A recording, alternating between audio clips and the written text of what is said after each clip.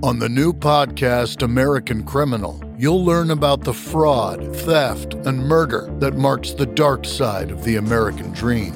Like the Menendez murders, was it two greedy kids who killed their parents for money, or is there more?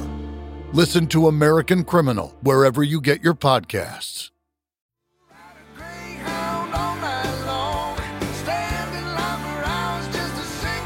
Welcome to the climb! This is a show dedicated to helping singers, songwriters, and indie artists like you create leverage in the music business in order to get what you want. If it's that record deal, if it's that management deal, if it's that booking agency deal, if that's publishing deal, better co-writes, you're going to need to prove a track record. You're going to need to show people that you mean business, not just from your heart, but you got to show it on paper. And that's what this show's about. We called it The Climb for a reason. CLIMB, creating leverage in the music business. Picking up what I'm putting down.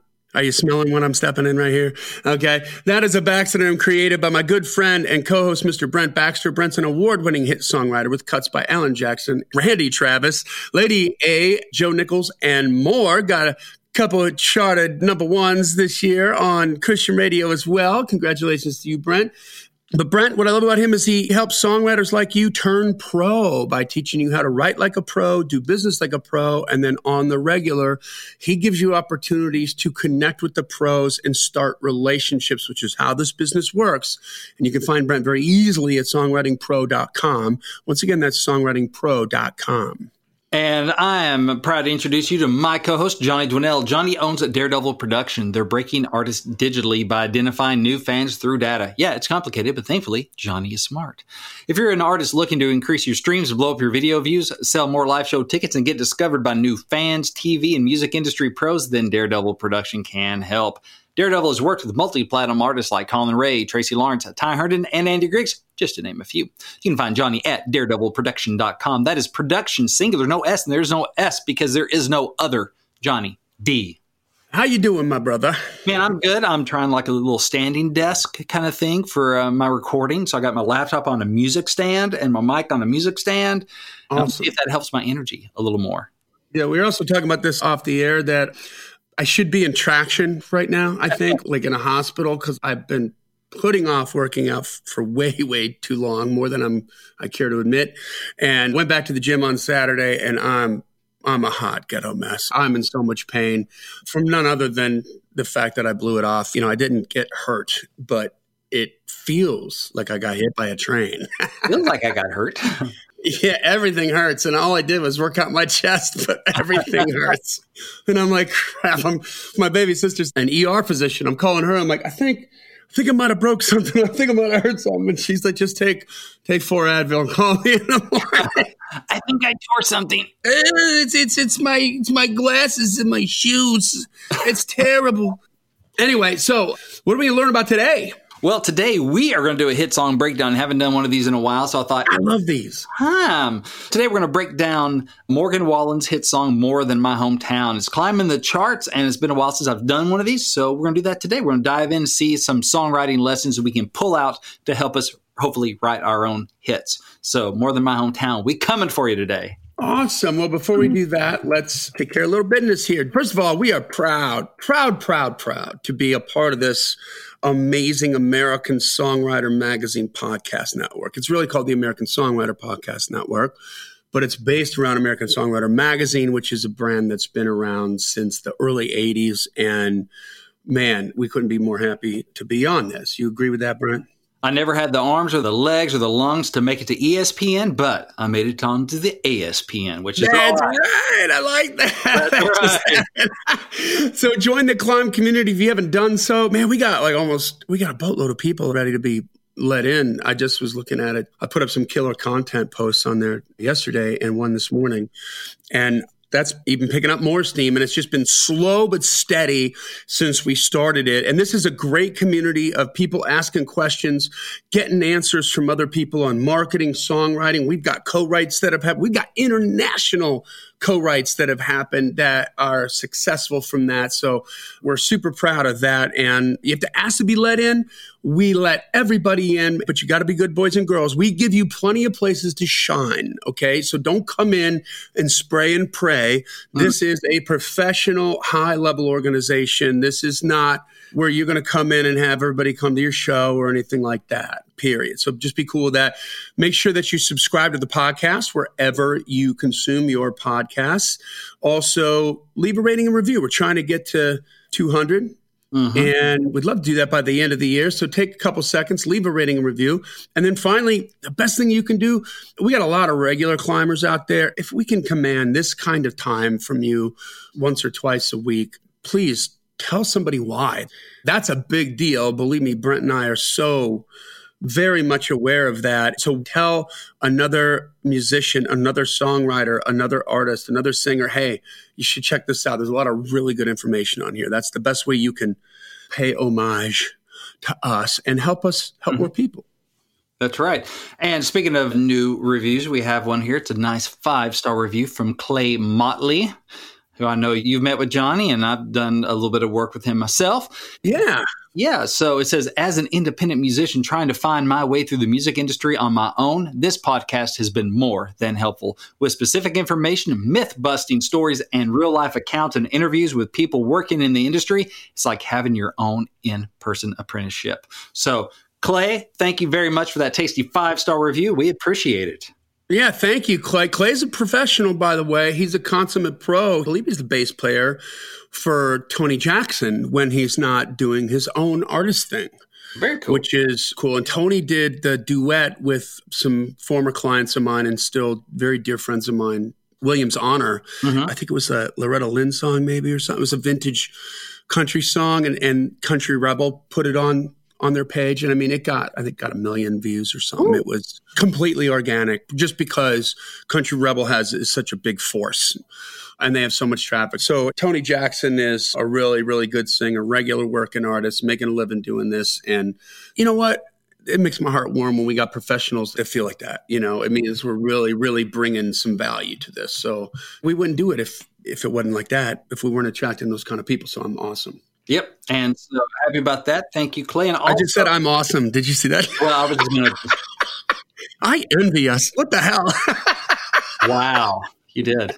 Good thing I don't say that about myself because I'm twice as humble as you are. I'm so humble, it would blow your mind. Lord, it's hard to be humble. It's hard to be humble. Rest in peace. All right. So let's get into it. Well, actually, before we do that, we like to share our win for the week, our New Heights segment. So over in the Climb community, which Johnny already talked about, every Wednesday we post the New Heights. It's your time to share your wins under that post. We encourage you to brag on yourself so you can be like Johnny and say, I'm awesome. Big or small, we love them all. And so I'm just going to share a few. We got one from Chris Rogge Fisher. It says, I hope I haven't posted this already. It's okay if you post your win more than once. It says Texas Country Music Awards on November 15th, and I'm in the top 10 finalists for the Texas Country Music Association Songwriter of the Year. Woo! Also, my co-writer and I have a couple possible cuts that are being considered. It says, Brent, I'm so grateful I found you and Johnny. You've helped me more than you'll ever know. I'm grateful. Christina Bandit. So that's awesome. That's one of them. And another one on here. Actually, just to let y'all know, I got a song, Hallelujah Homecoming. That's on the Southern Gospel charts and on the singingnews.com Power 50 weekly chart. So Singing News is like a billboard for Southern Gospel. It's their weekly chart. It's up to number 14. So we got a bullet and we're moving up there with Hallelujah Homecoming on Wilburn and hoping it becomes my second number one in Southern Gospel. So congratulations. I've had one number one on Christian radio this year in Southern Gospel. We're hoping this becomes number 2. So we'll see. I got a question for you on that real quick on the side. So I know that you're working a lot with the 2 co-writers that are, who are they? It's Kenna West and Jason Cox. Yeah, and they got like boatloads of number 1. So, yeah. I mean, I don't think you're going to get in a better swimming pool than that one to do it with. But because of this activity now in this specific genre, have you gotten other opportunities to write with? I mean, there's got to be a bunch of other number one sort of rooms that you can get into separate from them, right? It's funny you should ask. One of the other big writers in Southern is a guy named Lee Black, and great singer. He joined this group called Legacy 5 as one of their singers. So he's one of the 5. And I think I've worked with them. They're an older group, aren't they? yeah, so that was before Lee would have come on board, but Lee's written a bunch of number one. So Lee and I have been writing together for year and a half or something. And so we just haven't landed anything yet, but we're getting a bunch of stuff in the can. So, I mean, really those 3, there are several other great writers, but they get a bunch of cuts. So I've been very blessed to get in those rooms, and through having relationships over at Daywind, and then you start writing with Jason. Jason writes with Lee, and Lee writes with Ken, and everybody writes together. The same thing as in country or whatever. Sure. A lot of the top dogs work together. And so I'm trying to work my way through those rooms. Also write with Zane and Donna King, or independent artists and also songwriters in that world. And so I have had the most success so far with Jason and Kenna, partly because Kenna works her tail off pitching. She's a hustler. Lee's more out on the road and that kind of stuff. He gets a ton of cuts through Daywind, but we just got to make those happen. But anyway, nice. Yeah, so I've been blessed. It has opened up some more doors. And with me being out of town most of the time, I'm not getting in the room with artists as much and that kind of thing, but it doesn't hurt. It was funny. Actually, the time of this recording, in 2 days, I guess, the Dove Awards will be out. We're nominated for Songwriters of the Year for Really? Get a Witness. Yeah. So by the time this airs, it'll be How do you watch that? TBN, Trinity Broadcasting Network. And I guess you can follow along online on like Facebook stuff. And it's funny, I was texting with Lee when the nominations came out because I was curious. Like, I've never been nominated for a Dove. I'm like, how's this work? What's going on? Of course, this year they're not having the live show. Lee was like, yeah, the one time. That sucks. Yeah, Lee said it. He goes, it's always my favorite night of the year. And me and my wife get dressed up and we go, and it's always just a great night. And this time we'll be watching on the TV. And he's nominated for some stuff too. Legacy 5 is, so I'll be following it online, which, hey, it's an honor to be nominated. But it is kind of fun. You're like trying to get that way into that world. And like, oh, this is a good opportunity to go and meet people and just see and be seen and different stuff. And this year's kind of blowing a lot of that out. But it's all right. God's providing, and it's working out how it's supposed to work out. And I expect to totally get blasted by the Gaithers, because Bill Gaither's up for Songwriter of the Year, and Bill Gaither's just a legend. So I figured Bill would win it, but I'm happy to be nominated. Oh my God, now I want to watch. I was telling my wife, it's like, you know what? I can always say now, Dove nominated songwriter. They can't take that away. It'd be nice to say Dove winning. Yes. But at the very least, Dove nominated. You can't get to win without a nom. Nom, nom, nom. Anyway, enough about me. Let's talk about Morgan Wallen. All right. So here's the deal. This song, More Than My Hometown, recorded by Morgan Wallen. It was written by Ernest Smith Hardy, or Michael Hardy. A lot of people just know him by Hardy. He's also an artist. Morgan Wallen and Ryan Voltasak, maybe. And it's a great example of solid country lyric and just, man, solid country hit songwriting. So we're going to dive into this, and we may pop in a smidgen of it in post, Aaron, maybe. And if not, just turn on your country radio. You're going to hear it. I like the title. I like the alliteration of more than my hometown. And I like the mystery of it. Like, what's more than my hometown? What does that mean? What are you doing with this? It doesn't give the whole song away, but the mention of hometown has me curious, because hometown is a very emotional thing for people. People have emotional connection, good or bad, to their hometown. And so it's like relevant because we all have hometown, right? But there's a mystery to it. Like, what's going to go on here? So I think that's good. I call that winning before you're spinning. I see that title, I'm already intrigued. And so you already have my attention. And I'm more likely to want to listen to that than if a song's just called I Love You. That sounds unimaginative. More than my hometown, I'm already, maybe it's the writer in me, I'm already trying to go, okay, what do they mean by that? I don't know if civilians think that way, but I see a title, I'm already trying to figure out how they've written it. So that gets my attention. Now let's check some of the boxes here. The song is about 3.5 minutes, which is a good, solid radio time. So check that. 3.5 minutes. It's not too long. I don't know if there's anything that's too short on radio, I guess, but he's a rising artist. And so he's getting a lot of airplay. He's having hits, but he's not asking for 4 or 5 minutes of a playlist, right? He's asking for 3.5 minutes, which is not unusual. If you're Tim McGraw, you can put out, a 4.5 minute Live Like You Were Dying, because it's freaking Live Like You Were Dying, and you're a massive megastar already. And you can demand a bigger percentage of that. Because we talked so much about the bottleneck of terrestrial radio. You only get so many spins in, so many songs in every 24 hours, and everybody's jockeying for position. If you come out with a 5-minute song, you're basically taking a slot and a half. So that's just something to think about when you're writing your songs, is songs are trending shorter. So 3.5 minutes is good. Check that. It has tempo and a good energy to it, which is super important too, right? It's radio likes energy. Radio likes tempo. I think playlist generally like tempo. People just generally like something that feels good and has good energy to it. It's not rocket science, but so many of us like to write ballads because I feel it and it's important. And so I'm going to write this and I need you to pay attention to my magnificent words. So I'm going to slow it down so you hear every word, right? It's just kind of our natural bent as writers, so many of us. But you hear on the radio and playlist and hits, and so much of it is tempo. Kind of setting some foundational stuff here. So it has some tempo and some energy to it. Check. If you're not writing with some tempo, it's a critical skill if you want to be a pro writer. You know, it's hard enough to make it in this biz as a writer, period. It's even harder to make it as a songwriter if you're writing like 90% ballads or even 50% ballads. The math is just against you. Which, by the way, if I can just interrupt for a second, I don't think we've had a publisher on our show yet that disagreed with that percentage of songs that they get 90% are ballads. They get a lot of ballads. Listen, if you're writing ballads a lot, you're probably pretty good at writing ballads. So why not just switch it up? For giggles, take a couple of those ballads and put some tempo to them and see what happens. You don't have to forsake anything. It's not sacrilegious to do that. You can have 2 versions of the same song. You certainly wouldn't be upset if, by the grace of God, you got a cut on your ballad and then 25,000 planets aligned and your ballad became a hit, and then somebody took that hit and made it into a tempo song. Right.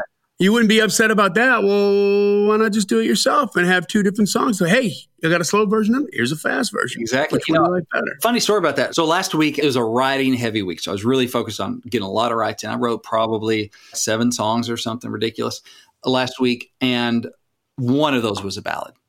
One. Yeah. Just one. Yep.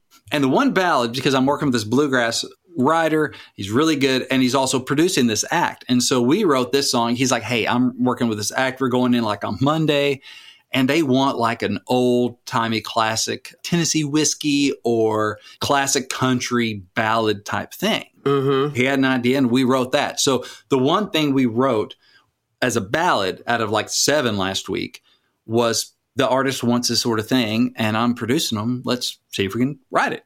So then you're actually putting the math in your favor. You see a need, and I'm going to fill that need. It's a problem. I'm going to solve it. However, before we hopped off, though, he's like, but if they don't cut this is a really cool song. If they don't cut it, you know what I'll do? And then he started chunking it and playing it with some tempo. He's like, I can just do it like this if I'm going to pitch it, if they don't cut it. And it just immediately turned this slow country ballad into like a mid-tempo country thing or bluegrass thing just by changing up the tempo and the feel. Same lyric. He's like, yeah, I could probably do this. If they don't cut it, then we'll pitch it like this as a tempo. Because he knows tempo, man, is so much better chance of getting cut in bluegrass. But it's that way in every genre. Sure. He was thinking like the pro that he is going, well, they want this sort of ballad. Okay, we have the inside track. I can play for them on Monday to fill that need and that slot on that record. But if it doesn't, well, I'm not going to pitch the ballad version. I mean, we all have it, but I'm probably going to up the tempo because I know in general that's what people are looking for. I think about Hollywood and I think about all the different kinds of cuts that you get. When you buy that DVD set, you get the original director's cut. Here's what I wanted before they chopped it up to put it in the movie theaters because of certain reasons. Yeah. And they like it, they don't like it, but those things happen for a reason. Or when you have like a big, long song that they're going to edit for the radio, right? Because it's a good hit, but the recording that you did, this happens more in rock than country, but the recording that you did is too long, right? So they're going to do some edits to it or whatever. The radio edit, where they edit out some of the bad words. Tom Petty, let's roll another year. Yeah. I think that sometimes maybe songwriters take themselves a little too seriously in the sense that they're like, no, this absolutely has to be a ballad. There's just no other way to write it. And I'm always just wondering, like, why wouldn't you do both? I mean, you and I have talked about doing demos for songs where you keyed it a certain way because it could go one way or the other, female or male. And so you got a male to sing on it, you got a female to sing on it, and then you made it into a duet too. Yeah, I've done that. What would stop you from taking the top 5 ballads you've ever written just for giggles and turning them into tempo songs and seeing what would happen. I mean, I feel like sometimes there's so much resistance from that because they feel like it's done. They feel like it's sort of untouchable, like it's sacrilegious or something, or it's going to bastardize the art. But what if it's the thing that gets you a cut? It helps you move up that stack of, well, here's these writers doing all these ballads.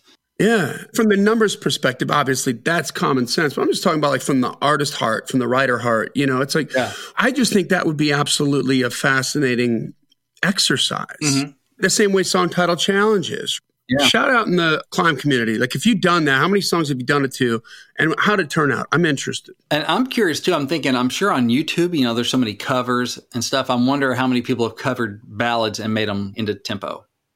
Ooh, that would be interesting to dive into that and see what the energy is different. Of course, if it's a cover, it's probably already been a hit, but just hear it reimagined. We know they do all kinds of different stuff with covers. That's part of why we love them is when somebody makes it their own. But like, turn it into a tempo. If I hadn't heard that before, the original ballad version, what would I think about this? I wish I thought of that. I'm jealous. Get the math in your favor, right? May the math be with you. Also, hear what else about More Than My Hometown by Morgan Wallen. It's sung me to you, meaning first person direct address.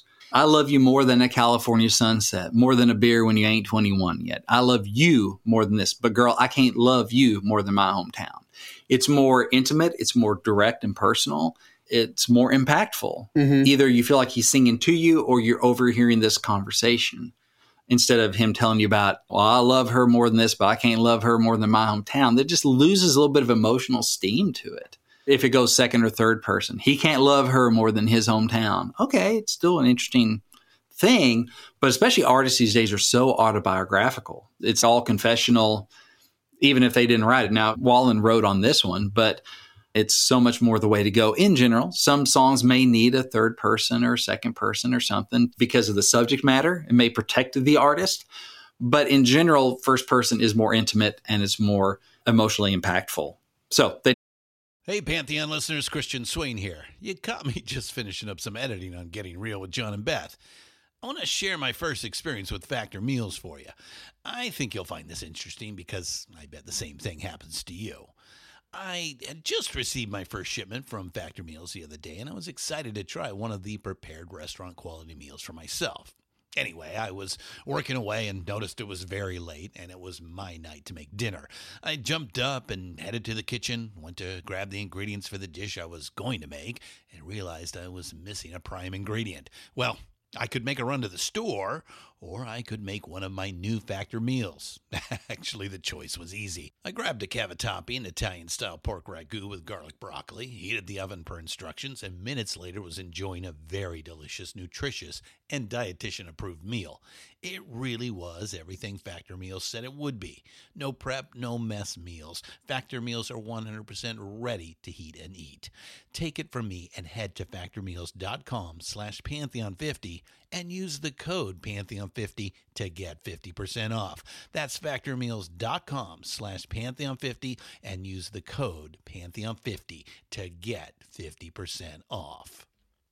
Do that. So far, they're checking all the boxes, right? It's also a love song. So there's like love, tempo, direct address, the time is good. It also has a bunch of imagery, which is super important in country. So California sunset, beer, the feeling when the bass hits a hook. The guy gets the girl at the end of a book. So I see a book. It might be the last time I get to lay you down. And so it talks about train tracks and cup of coffee in the morning. So there's just a lot of imagery in there. So that's another check for our country songwriting checklist. And some of you are going to get mad that I talk about a checklist or that I'm saying check, check, check, right? Like cookie cutter crap. Well, you know what? People like cookies and bakeries make a lot of money. This stuff works. You can't just write like Anagata Davida, the country version of that, 9 minutes long, and then be pissed off that it's not on the radio. You got to keep it like in a certain kind of formula. And by the way, if you do like 250 songs in that certain kind of formula is how you're going to learn how to write that one song that works that doesn't have a formula. But it ain't going to happen from you Monday morning quarterbacking it by hating on checks before you've done it. And they're principles that work. Yeah. It's like, oh, I'm hating that it's just a cookie cutter checklist on how to win a girl's heart by like being nice and telling her sweet things about herself and taking a shower so you smell good. It's like all cookie cutter crap on how to date a girl. No, this is what works. Yeah. I hate that you got to step on the gas to get the car to move. That's cookie cutter. I want like a set of rollers. I want to pedal like a bike and make my car. No, it's like principles. It's kind of how stuff's set up to work. You can call it cookie cutter, but thing is, man, just look at what's working and what's not. You know, you can still have your cookie and you can add in some interesting ingredients. What else we got here? So a lot of imagery, which is important. Oh, feel. So we talked about tempo, but feel like it's a heartbreak song, but it feels good. It moves, it grooves, but with a touch of melancholy, right? So it still fits the thing, but it's a heartbreak song. He's like breaking up with this girl. She's leaving, and he's like, I love you, but I don't love you more than my hometown. I'm just not the guy that goes off and chases his dreams in California. And like, I'm born here, raised here, die here. I love you, but I don't love you more than my hometown. It's a breakup song, and I do love you, but sorry, this is it. He's leaving. She's not leaving. No, she's leaving. She's leaving? Yeah, he's like, I love you more than all this stuff, but I don't love you more than my hometown. Oh, yeah. But he's staying. She's going, and he's not going with her. That's melancholy. That's sad. He's torn, but he's choosing his hometown and the life that he knows because that's just who he is. So it is a heartbreak thing, but it feels good. It feels optimistic, and it feels good, even though there's that touch of melancholy in there. So that you get kind of the best of both worlds. You get the heaviness, the meat of the situation. Also, it's interesting because there's kind of a universality to it of the topic of people moving out to chase their dreams and those people that like where they live. They don't want to go out and move across the country. This is who I am. I don't want to go anywhere. And a lot of people can relate to that, or even if they can't, they can relate to maybe one side of it or the other because you either stay or you go. So either way, there's some part of it to latch onto. So there's a lot of universal feel to it. You know, I was in college. I was dating a girl. She transferred schools. And I enjoyed dating her, but we knew that was it. So it was like, all right, good luck. You know, so that was the end of us dating because she was moving. I didn't have that kind of relationship where I was like going to go chase her, you know, transfer schools too, or that she was going to stay, or that we were going to try and make it work long distance. We just knew that, okay, this has run its course. It was a good thing. So a lot of people can relate to that kind of stuff. But overall, the song feels good, which is super important. So again, those heartbreak things you think might need to be a ballad, maybe you can make it feel good. Let's look at the chorus. Let's break down some of the lyric of the chorus. If you have it, play it. If not, I'll just read it here. It says, I love you more than a California sunset, more than a beer when you ain't 21 yet, more than a Sunday morning Lord turning some poor lost souls round, hallelujah bound. Yeah, I love you more than the feeling when the bass hits a hook, when the guy gets the girl at the end of the book. But baby, this might be the last time I get to lay you down because I can't love you more than my hometown. So most of the verse focuses on how much he loves her, right? It's all, I love you more than this. I love you more than that. I love you more than that. So it doesn't focus on the negative. It focuses on the positive, which helps the chorus and the whole song to feel good. Like, you know, if you're just singing along, I love you more than a California sunset, more than a beer when you ain't 21 yet. Oh, it feels good, right? It's a positive vibe. It's not till the very end that they flip it to the heartbreak. 6 lines of positive. I love you more than this and I love you more than that. And then lines 7 and 8, 7 goes, but this might be the last time I get to lay you down because I can't love you more than my hometown. Wow. So you still get mostly a positive vibe, right? On the chorus. So you can sing along, it's mostly positive. Helps the song to feel good, even though it's a heartbreak thing. And he's not focusing on the negative.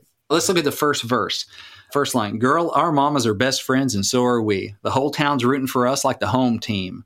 Most likely to settle down, plant a few roots real deep and let them grow. This is the first verse. So it sets up the love story and the hometown theme, which are the two main things in the song. It sets it up right from the beginning. Our mamas are best friends, and so are we. Oh, that's small town, right?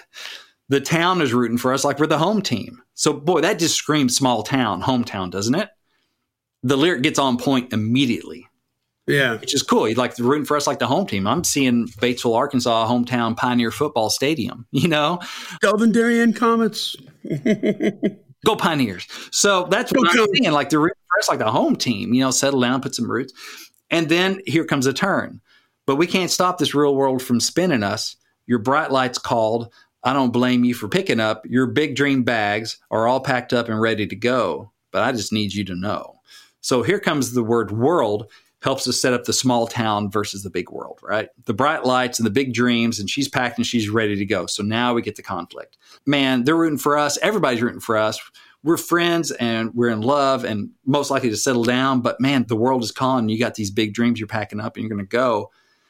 But I just need you to know this. But what's great is they don't just tell us this stuff. They show us so much. We see the mamas. We see cheering for a football team. We see roots in the ground. We see bright lights and bags getting picked up and packed. We see a lot, which makes it more real. It's not just talking about it. It's like you got some imagery to follow along with here and see. It's more of an immersive experience for the listener and just grounds it, makes it feel more real. If somebody's telling you a story and they're giving you details, it's just more believable, right? Exactly. So we've already talked about the course, but let's point out some of the imagery here in the course. Okay, apart from California, which kind of helps us understand where the girl is going to, it's mostly small town imagery, beer, church, fishing. And in the second to last line, this might be the last time I get to lay you down. It puts a picture in there too. It doesn't just say, our time is running out because I can't love you more than my hometown. Right. They put it in a picture. This might be the last time I get to lay you down, which is more of an image. And it adds more context, like they're making out, but he knows it may be the last time because he loves her, but he doesn't love her more in his hometown. He's not going to go with her. And so look for those opportunities to put a picture where you could have just put telling. What does this look like? I have wristbands that say willpower on W-I-L-L. It's Baxternym. What's it look like?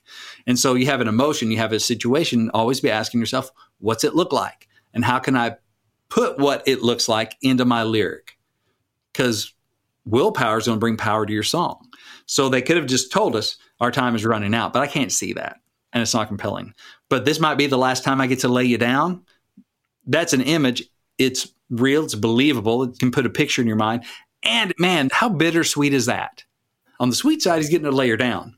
On the bitter side, this might be the last time. That really speaks to that bittersweetness of the situation. He loves her, but this is coming to an end. Man, he's talking about on target. The line that sticks out to me so far in this chorus is more than a beer when you ain't 21. It feels like a score. Yeah. Yes, this is awesome. I mean, how great is something you love, but it's also a different way of saying it? Yeah. It's an interesting rhyme for sunset, one yet. Yeah. And I guess that's every town, right? But I guess because I grew up in a small town, that feels more like small town. Kids and young. And it helps the lyric feel young, too. Because who knows, maybe she just graduated high school or maybe she's just out of college. But it feels young, like she's off to chase her dreams. And so lines like that, beer when you ain't 21 yet, kind of brings some of the youthfulness to it, which is also important if you want to get on the radio because most of these artists sing from a young point of view, no matter how old they are. And most of them are young, but even the ones that are more veteran tend to sing from a younger point of view. But it's something that an older person could sing because he's not saying he's not 21 yet. He's just saying, I love you more than that feeling that I can remember. That's a great line. And puts that image in there and just conjures up a lot of stuff. Oh, and the chorus, it sings well. It's so important that your chorus sings well. If it doesn't sing, it won't get sung. That's what it comes down to, right? If it doesn't sing well, it's not going to get sung. So it's super important that they wrote a chorus that you can actually sing. So third verse, all right? I think this is cool. I ain't the runaway kind. I can't change that. My heart's stuck in these streets like the train tracks. City sky ain't the same black. Ain't that a map dot shame, man, to think that I love you more than California sunset. Map dot shame. Ain't that a map dot shame to think that I love you more than California sunset. But yeah, it's like I ain't the runaway kind. So it's explaining his end of things. Giving context like I'm just not the runaway kind. And I can't change that. My heart's stuck in these streets like the train tracks. I mean, more hometown, small town images, right? You can see the tracks that are either running through town or outside of town. You see them in the ground. City sky ain't the same black. What a cool way of saying it. In the small town out in the country, yeah, it gets dark at night and you can see the no light pollution. Yeah, exactly. Just another way of setting up his side of things. And ain't it a shame? He's not happy about this. It reinforces that melancholy. He's not mad. It's a shame, man. So more imagery explaining why he's not leaving. Again, it tells us by showing us. He doesn't just say, this is home for my heart, right? No, he says, my heart's stuck in these streets like the train tracks. So you're pulling double duty with this line. You're explaining his emotional truth, his emotional situation, but you're also presenting it in hometown, small town imagery, which is on theme. So you see how these lines are doing more than one thing. I've heard some podcasts and some interviews and stuff with, say, Joss Whedon about the first Avengers movie, and some scenes about each scene needs to accomplish multiple things. And it's serving multiple purposes in the narrative. Somebody's saying something here and that accomplishes this, and this other thing's going on in the background because they have to be efficient with their use of time. Same thing with song lyrics. Like this song lyric, this "In My Heart Stuck in These Streets," like the train tracks, is serving multiple purposes. It's reinforcing the hometown imagery. You're seeing it. It's also moving the emotional narrative forward, or at least deeper. You're going deeper into that, and you're understanding what he's feeling, why he's feeling it, and you're also giving the hometown imagery. So this stuff does not happen on accident. The way you're able to make these songs feel very rich and real in not a whole lot of words. So take note. And also Matt Dot talks about a small town again, so you're staying on theme. It's not just a shame, it's a Matt Dot shame. Moving on to the bridge, because I know our time's getting up there. So I love the first half of this bridge. It says, "Yeah, you got a wild in your eyes that I just wasn't born with. I'm the same gas station cup of coffee in the morning." For one thing, "born with" in the morning is a cool little off, different rhyme, so you don't, I mean, it's not Moon June. But again, they show us the wild is in her eyes. So we see her eyes. It's not just her gypsy ways or just her wild spirit. And I can't see that, but you got a wild in your eyes that I wasn't born with. So again, you got this and I don't. And instead of him saying, "I like my everyday routines here," instead of saying, "I like the everyday routines," he shows us. He says, "I'm the same gas station cup of coffee in the morning." That proves that he's not the wild, wandering, runaway kind. Yeah. He goes and he gets his coffee at the gas station every morning. And the fact that it's a gas station adds more to the hometown imagery and feel of it. So even if his town has a Starbucks, he's not the kind to go there. Yeah, I was going to say, like, it ain't corporate. It's Tom's Super Service Station. Yeah, it's coffee. Black. Don't confuse me with Mocha Choco Latte Chinos, okay? It's gas station coffee. It's cheap and it's hot, and there we go. So that also serves of showing his emotional state of, I like this routine kind of thing, and I don't need all the fancy stuff. He's not at home doing his own pour over and his French press and stuff. I mean, there's nothing wrong with that, but this guy's not that guy. Gas station cup of coffee, nothing fancy, and he's fine with that every morning routine. And she's not that way. She has the wild in her eyes that he just doesn't have. And so you're showing what we need to see, and it reinforces again all over the place. It's pulling double duty. The back half of the chorus kind of confused me, so I'll go ahead and point that out too. Bridge, you mean? The bridge, sorry, yeah. I'm confused right now. While you're talking, I'm trying to figure out what the hell does he mean. And do you know? On the what? The back half of the bridge. Yeah, it confused me too. So it says, "I need the house on the hill, girl. I need the house on the hill, girl, not in them." So hang on to these words till them avenues make you forget them. The line, "I need the house on the hill, girl, not in them." I think what he's talking about here is he's saying he needs a house on a hill and not a house in the hills, like Beverly Hills. Because we already set up she's going to California. But I had to do some homework on that line. I dig the thought, but personally, I don't love that line. Just being honest, full disclosure there. Just because it made me work for it. Like, I just didn't get it. So it just kind of bounced off and didn't affect me emotionally. It just, I don't know. I see a house on a hill, and I get the cleverness of I need a house on the hill, not a house in the hills. But I had to do some homework. I don't like when songs give me homework, but I don't think they meant to. So obviously that one line doesn't derail the song. But now that I know what it means, or at least I think I know what it means, oh, okay, I get it. And then it ends with, "So hang on to these words till them avenues make you forget them." So in other words, just remember I love you, but eventually you're going to forget them. So in a way, that's kind of closure. He's not asking her or expecting her to come back or to stay. Just hang on to these words till you forget them. So living out there makes you forget about me and what we have or whatever. And, that's sad, but it also brings a resolution to the song. Yeah, like an end of an era kind of a feeling. Yeah, there's closure there. There's a little bit of an emotional journey to this song, too. It doesn't end in really the same place it started. So even though it's not a story song, like a linear this happened, then this happened, then this happened type of story, there is that kind of emotional, it feels like there's some resolution there. You start off with, we're the home team. Everybody's rooting for us. But there's this problem. I can't love you more than my hometown. And here's why. Third verse, my heart's stuck in these streets. And then bridge, like, I need something different. And I just wasn't born that way. And then just remember this till you're gone and you forget it. So it feels like a complete kind of arc of thought, even though it's not a story. So there's still ways to get imagery in a song that's not a story song, in a way to get an emotional arc. I had someone ask me the other day about, like, what do you do with second verses when it's not a story song? I'm like, you still need progress. You still need movement of some sort, even if it's just emotional journey progress. And this song has that arc to it. So when you hit that, just remember, till these avenues make you forget them and you go into that chorus, it feels resolved. You're not coming back, and I'm not going to ask you to stay, and I know you're going to move on, but just remember this till you don't. You know what? Let's talk about that movement for a second. Like the beginning, without being like a Don't Take the Girl, where it's like three separate sort of verses and you can see it moving through time. Yeah, little vignettes. Yeah, little vignettes. The opening verses, they set the scene. It's act one, right? Our mamas are best friends and so are we. The whole town's rooting for us like the home team. We're most likely to settle down, plant a few roots deep and let them grow. But we can't stop the world from spinning. Your bright lights call. Now, right there, he sort of hints about act two, right? Act two is where the conflict happens. Conflict has to happen. Yeah. Or it's not interesting. If the song was whole town's rooting for us, our mamas are best friends, and then we stayed here and we're happy, it's not interesting, right? So it says, your bright lights called. I don't blame you for picking up. Your big dream bags are all packed up and ready to go. I just need you to know. So he sort of sets the scene so you know what's happening, right? And then they're in love. They're in a small town. And the second half of that, he lets you know, okay, she's leaving. Yeah. Right? Then what does he say in the second verse is he's explaining why he's not going with her. Exactly, yeah.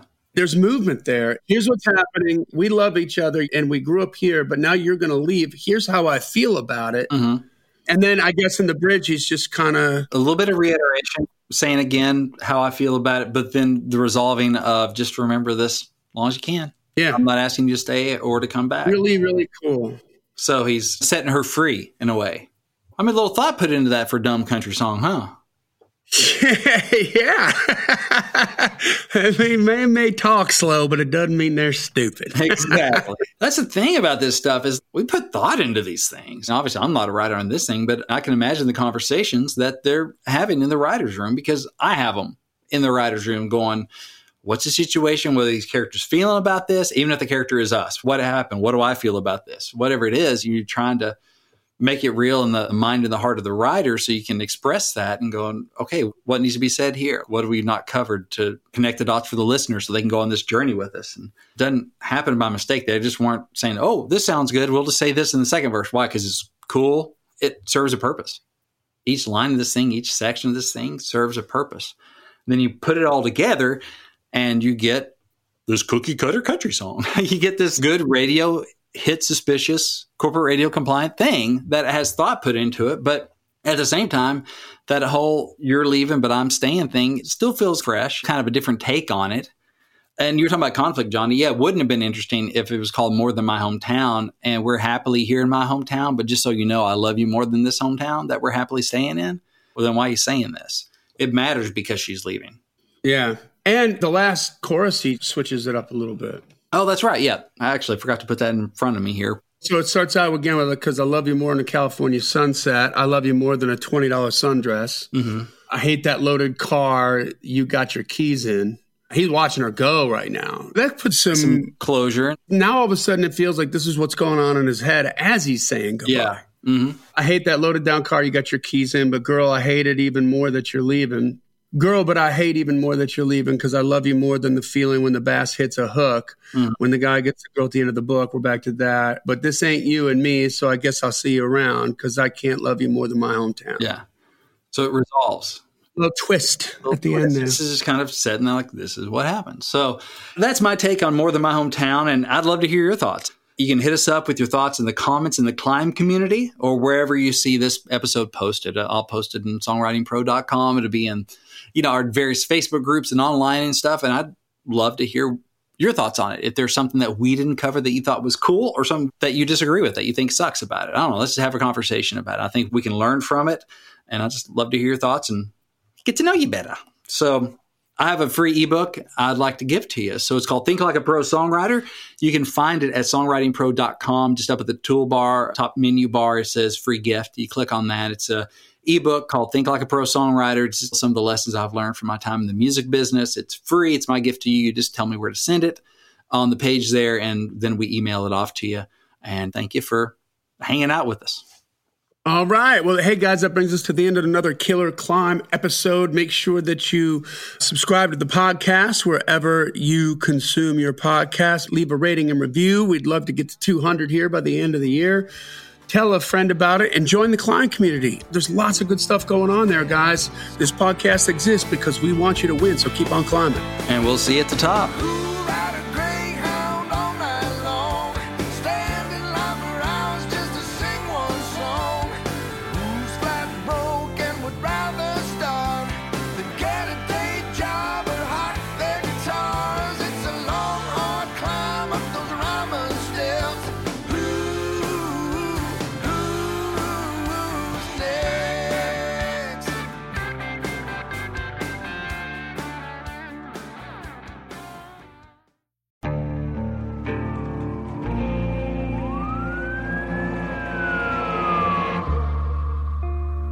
What would you do to achieve the American dream?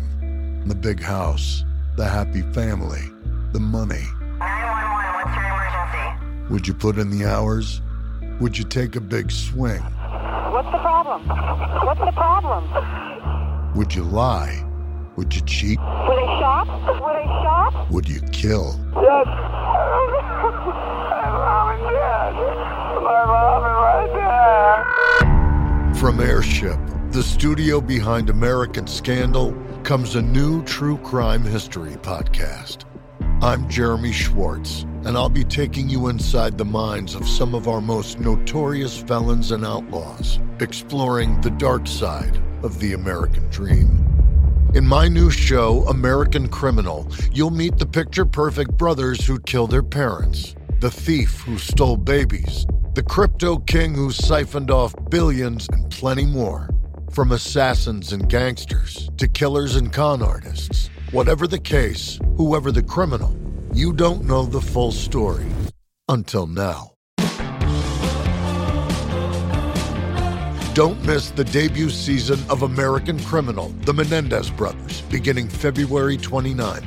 Listen wherever you get your podcasts, or to get early ad-free access to the entire season first, plus hundreds of other ad-free history podcast episodes, subscribe at intohistory.com.